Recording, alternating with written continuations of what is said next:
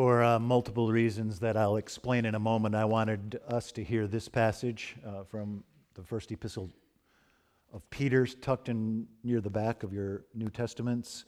This is actually the lectionary passage, the epistle lesson from the Common Lectionary from last week, and it felt like a timely word from the Lord and one that I wanted you to see, so I printed it in the bulletin for you.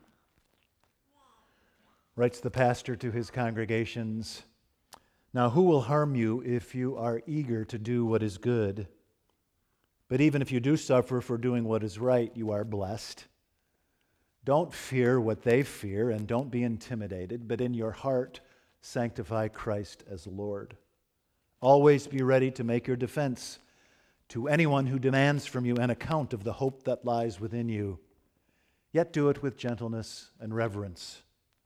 Keep your conscience clear, for it is better to suffer for doing good, if suffering should be God's will, than to suffer for doing evil." Pray with me. May the words of my mouth and the meditations of our hearts be acceptable in thy sight, O Lord, our rock and our Redeemer. Amen. The Gospel of Luke tells us that Jesus could read, and the Gospel of John tells us that Jesus could write. But if that portrayal is accurate, it would have made Jesus highly unusual among first-century Palestinian peasants. Contemporary scholars quite confidently guess that about 3% of first-century Palestinians could read, and those readers would have come overwhelmingly from the aristocracy, from government workers, lawyers, priests, and scribes, and their ilk. Literacy rates would have been vanishingly small among the carpenters and fisherfolk Jesus hung out with. Which makes New Testament scholars question whether the first epistle of Peter, tucked into the back of your New Testaments, could possibly have come from the pen of Simon Peter, chief apostle and first pope. By consensus, scholars think of 1 Peter as among the most elegantly written documents in the New Testament. So a fisherman who probably couldn't read and who anyway spoke Aramaic, not Greek, probably couldn't have written a minor masterpiece like this in that lordly tongue. So most scholars guess that in the 9th decade of the first Christian century, about 60 years after Jesus' death and resurrection, and 30 years after Peter's own martyrdom, an unknown pastor laboring quietly in a corner of the Roman Empire, perhaps one of Peter's disciples or students, temporarily, for the purpose of this letter, borrowed Simon Peter's more celebrated reputation to give his circular letter more heft and punch. Because, after all, Simon Peter is an above-the-title name, right? When Bette Midler stars in Hello, Dolly on Broadway, her name goes above the title on the marquee. When Dwayne Johnson and Zac Efron star in a Summer Beach movie, their names go above the title on the movie posters. When Diane Lane stars in a rom-com, her name goes above the title. Simon Peter's was the most above-the-title name in the history of the Christian church after Jesus himself and maybe his mother. And so this anonymous first-century epistolarian wasn't lying exactly.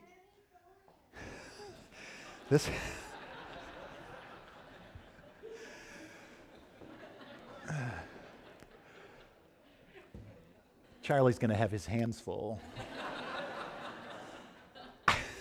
So this first-century correspondent wasn't lying exactly. This sort of specious but innocent attribution was quite common among first-century letter writers. On the other hand, maybe Simon Peter could have written and did write this letter. Many scholars, after all, have a hard time believing that an undereducated thespian from tiny Stratford-upon-Avon could possibly have written King Lear, right? So maybe Simon Peter went to divinity school after the resurrection, learned Greek, and shifted his profession from mackerel to ministry. In any case, with today's scripture, we're nearing the end of the first Christian century, and the fecund seed of the gospel is scattering across the shallow soil of the pagan Roman Empire, and improbably it's taking root there and thriving which is good news for the church. It's growing like kudzu, but it's also raising its profile, right? It's not invisible any longer. Daughter Christian Church is calving off from Mother Jewish Synagogue, and it's getting noticed. To change the metaphor, in the early years of its existence, the baby church was hiding in the foxhole of its own Jewishness, but now at the end of the first century, it's beginning to peek its vulnerable head above the foxhole's rim in the sniper's gun sights. Rome is realizing that the baby Christian church is a force to be reckoned with. The trouble with these people is that they will not be controlled. They will not be subordinated. They will not bend the knee to the emperor. They think Emperor Domitian is a clown. Why would you ever bow down to people like Caligula or Domitian? And so whereas until now it's been unpopular to be a Christian, from now on and for 200 more years it will be illegal to be a Christian. And the articulate pastor who writes to the churches of Asia Minor at the end of the first century under the celebrated heroic name of Simon Peter has this beautiful, gentle advice for his parishioners. Do not fear what makes everyone else tremble. Don't be intimidated, but in your heart sanctify Christ as Lord. Always be ready to make a defense to anyone who demands from you an account of the hope that lies within you, and do it with gentleness and reverence. Keep your conscience clear, because it's better to suffer for doing good than to suffer for doing evil. Don't be afraid of what makes everyone else tremble, says the pastor to his parishioners. In other words, if you fear God, you don't have to be afraid of anything else. FDR famously said, the only thing we have to fear is fear itself. Well, this pastor puts a quarter spin on FDR and says the only thing we have to fear is God, God's self. And so if you fear God, you don't have to be afraid of the emperor. If you fear God, you don't have to be afraid of the Roman cross. If you fear God, you don't have to be afraid of the Roman scaffold. If you fear God, you don't have to be afraid of the Roman Colosseum. Because this is God's world, and therefore it's a world rife with resurrection. And so your calling is to topple cheap idols from their towering plinths, and to unseat cruel despots from their imperious thrones, and to chase false gods from their shabby temples.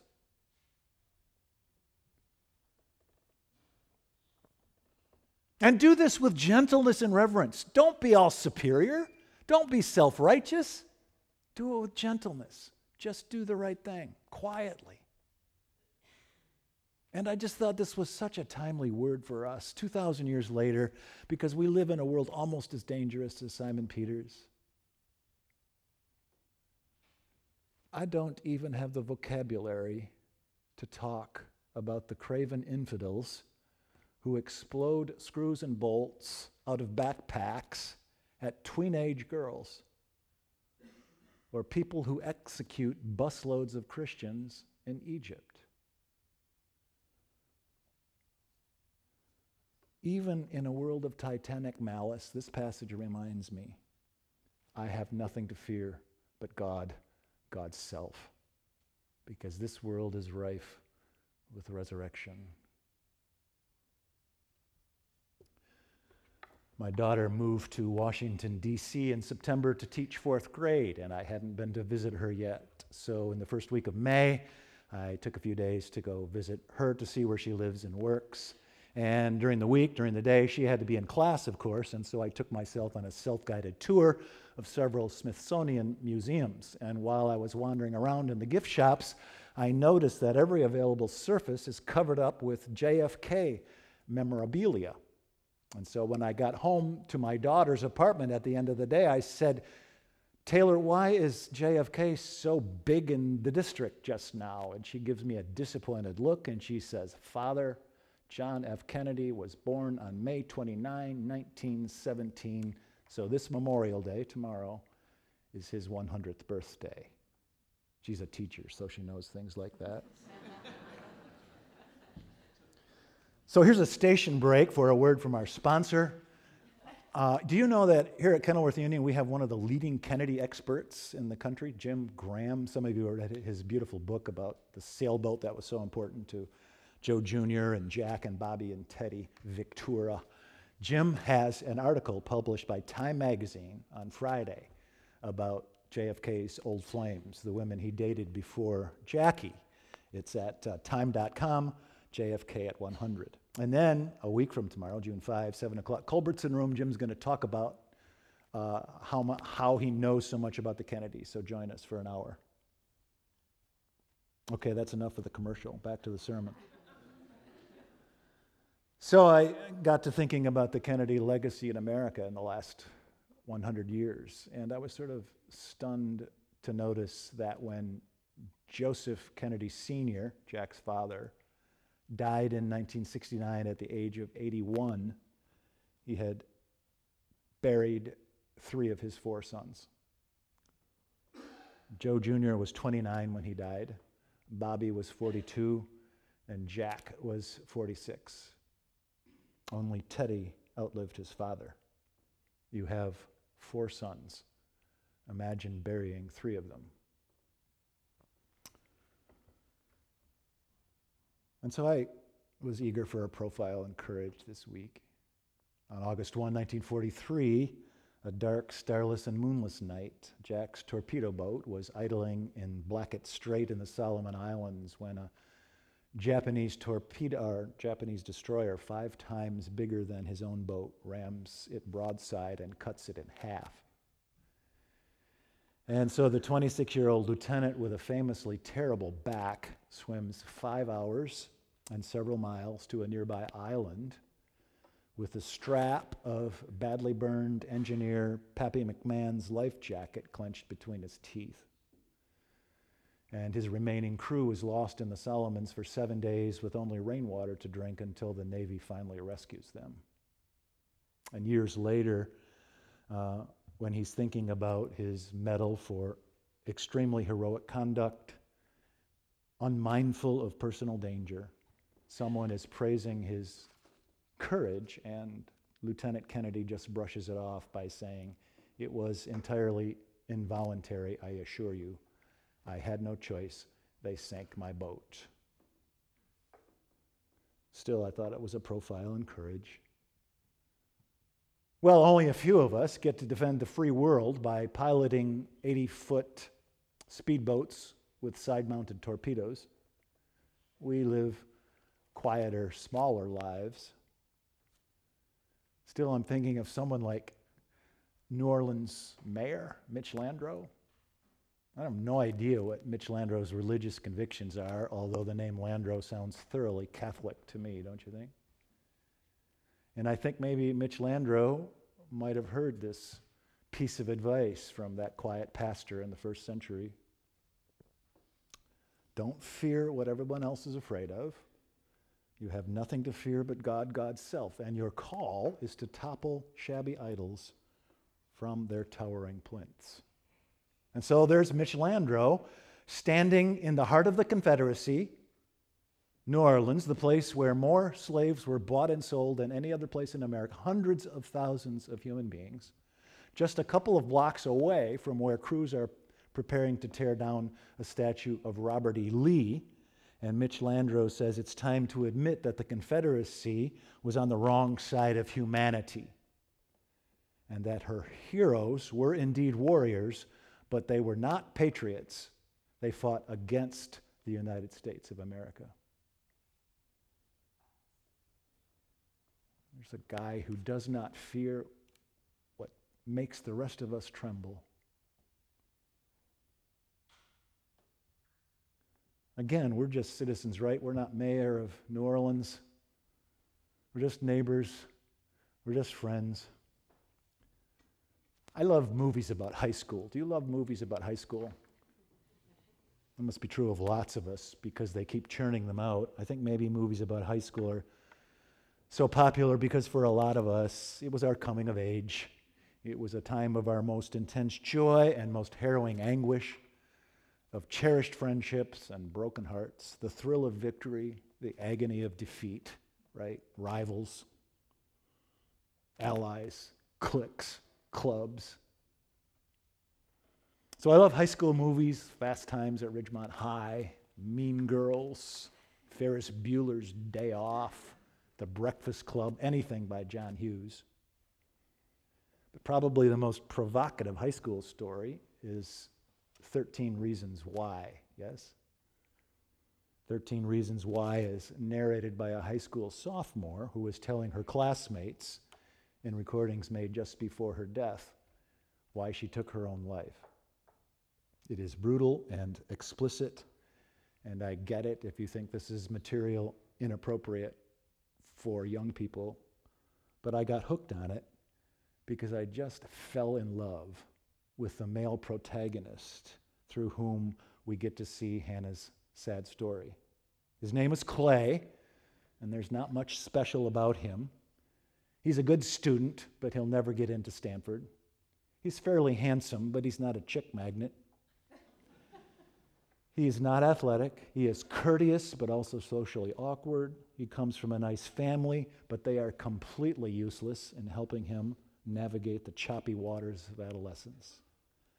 He is often articulate, but yet struck dumb in the presence of pretty girls.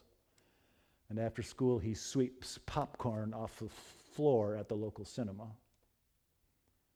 And he's a very flawed hero, and he can do nothing to stop Hannah's suicide. And he's even complicit in it in his own little way. But he has a keen conscience and a fully formed moral integrity that will not be undone. And so I just kept watching this guy because he was so fearless. He does not fear what his classmates are most afraid of, and what his classmates are most afraid of is each other, right? Isn't that what we fear most? Getting excluded by, ostracized, mocked by our peers and our classmates, young or old alike, universally, isn't what we fear most each other? But Clay doesn't care what his friends think. He doesn't care what the football players and the cheerleaders want. He doesn't care what his parents think or his teachers or his guidance counselor, because every last one of them is hopelessly, absolutely clueless. And so Clay, fearless, is utterly free. And he teaches the rest of us how to live because he does not fear what everybody else is afraid of. It's just a tiny little profile on courage. So Memorial Day seems to me to be a sacred occasion because it forces us to stop what we're doing and to pay attention to the profiles and courage which make us free. In September, Staff Sergeant Mark DeAllen Carr finally achieved his lifelong dream of becoming a Green Beret. He's dreamed about this since he was a child, of entering the Special Forces of the United States Army. And when he left for a tour of duty in Afghanistan in February, he promised his 17-year-old daughter, Olivia, that he would come back in May for her graduation from high school in Florida. But he was killed on April 8 in a firefight with Islamic State militants. Sergeant DeAllen Carr was 37 years old and died in the 17th year of America's longest war. His sister-in-law admitted, honestly, I thought this war was over long before Mark was sent to it. And so Sergeant DeAllen Carr's daughter, Olivia, graduated from high school in Florida on Thursday, May 25. And her father could not keep his promise to be there. Instead, 80 Green Berets from Mark's unit showed up at her graduation. 80. And I love what Sergeant DeAllen Carr's 20-year-old son, Deshaun, said at his funeral. His life was not taken. It was given for his country. Yes? Nobody took their lives. They gave their lives for this country and for you and me. So many profiles and courage to honor this Memorial Day.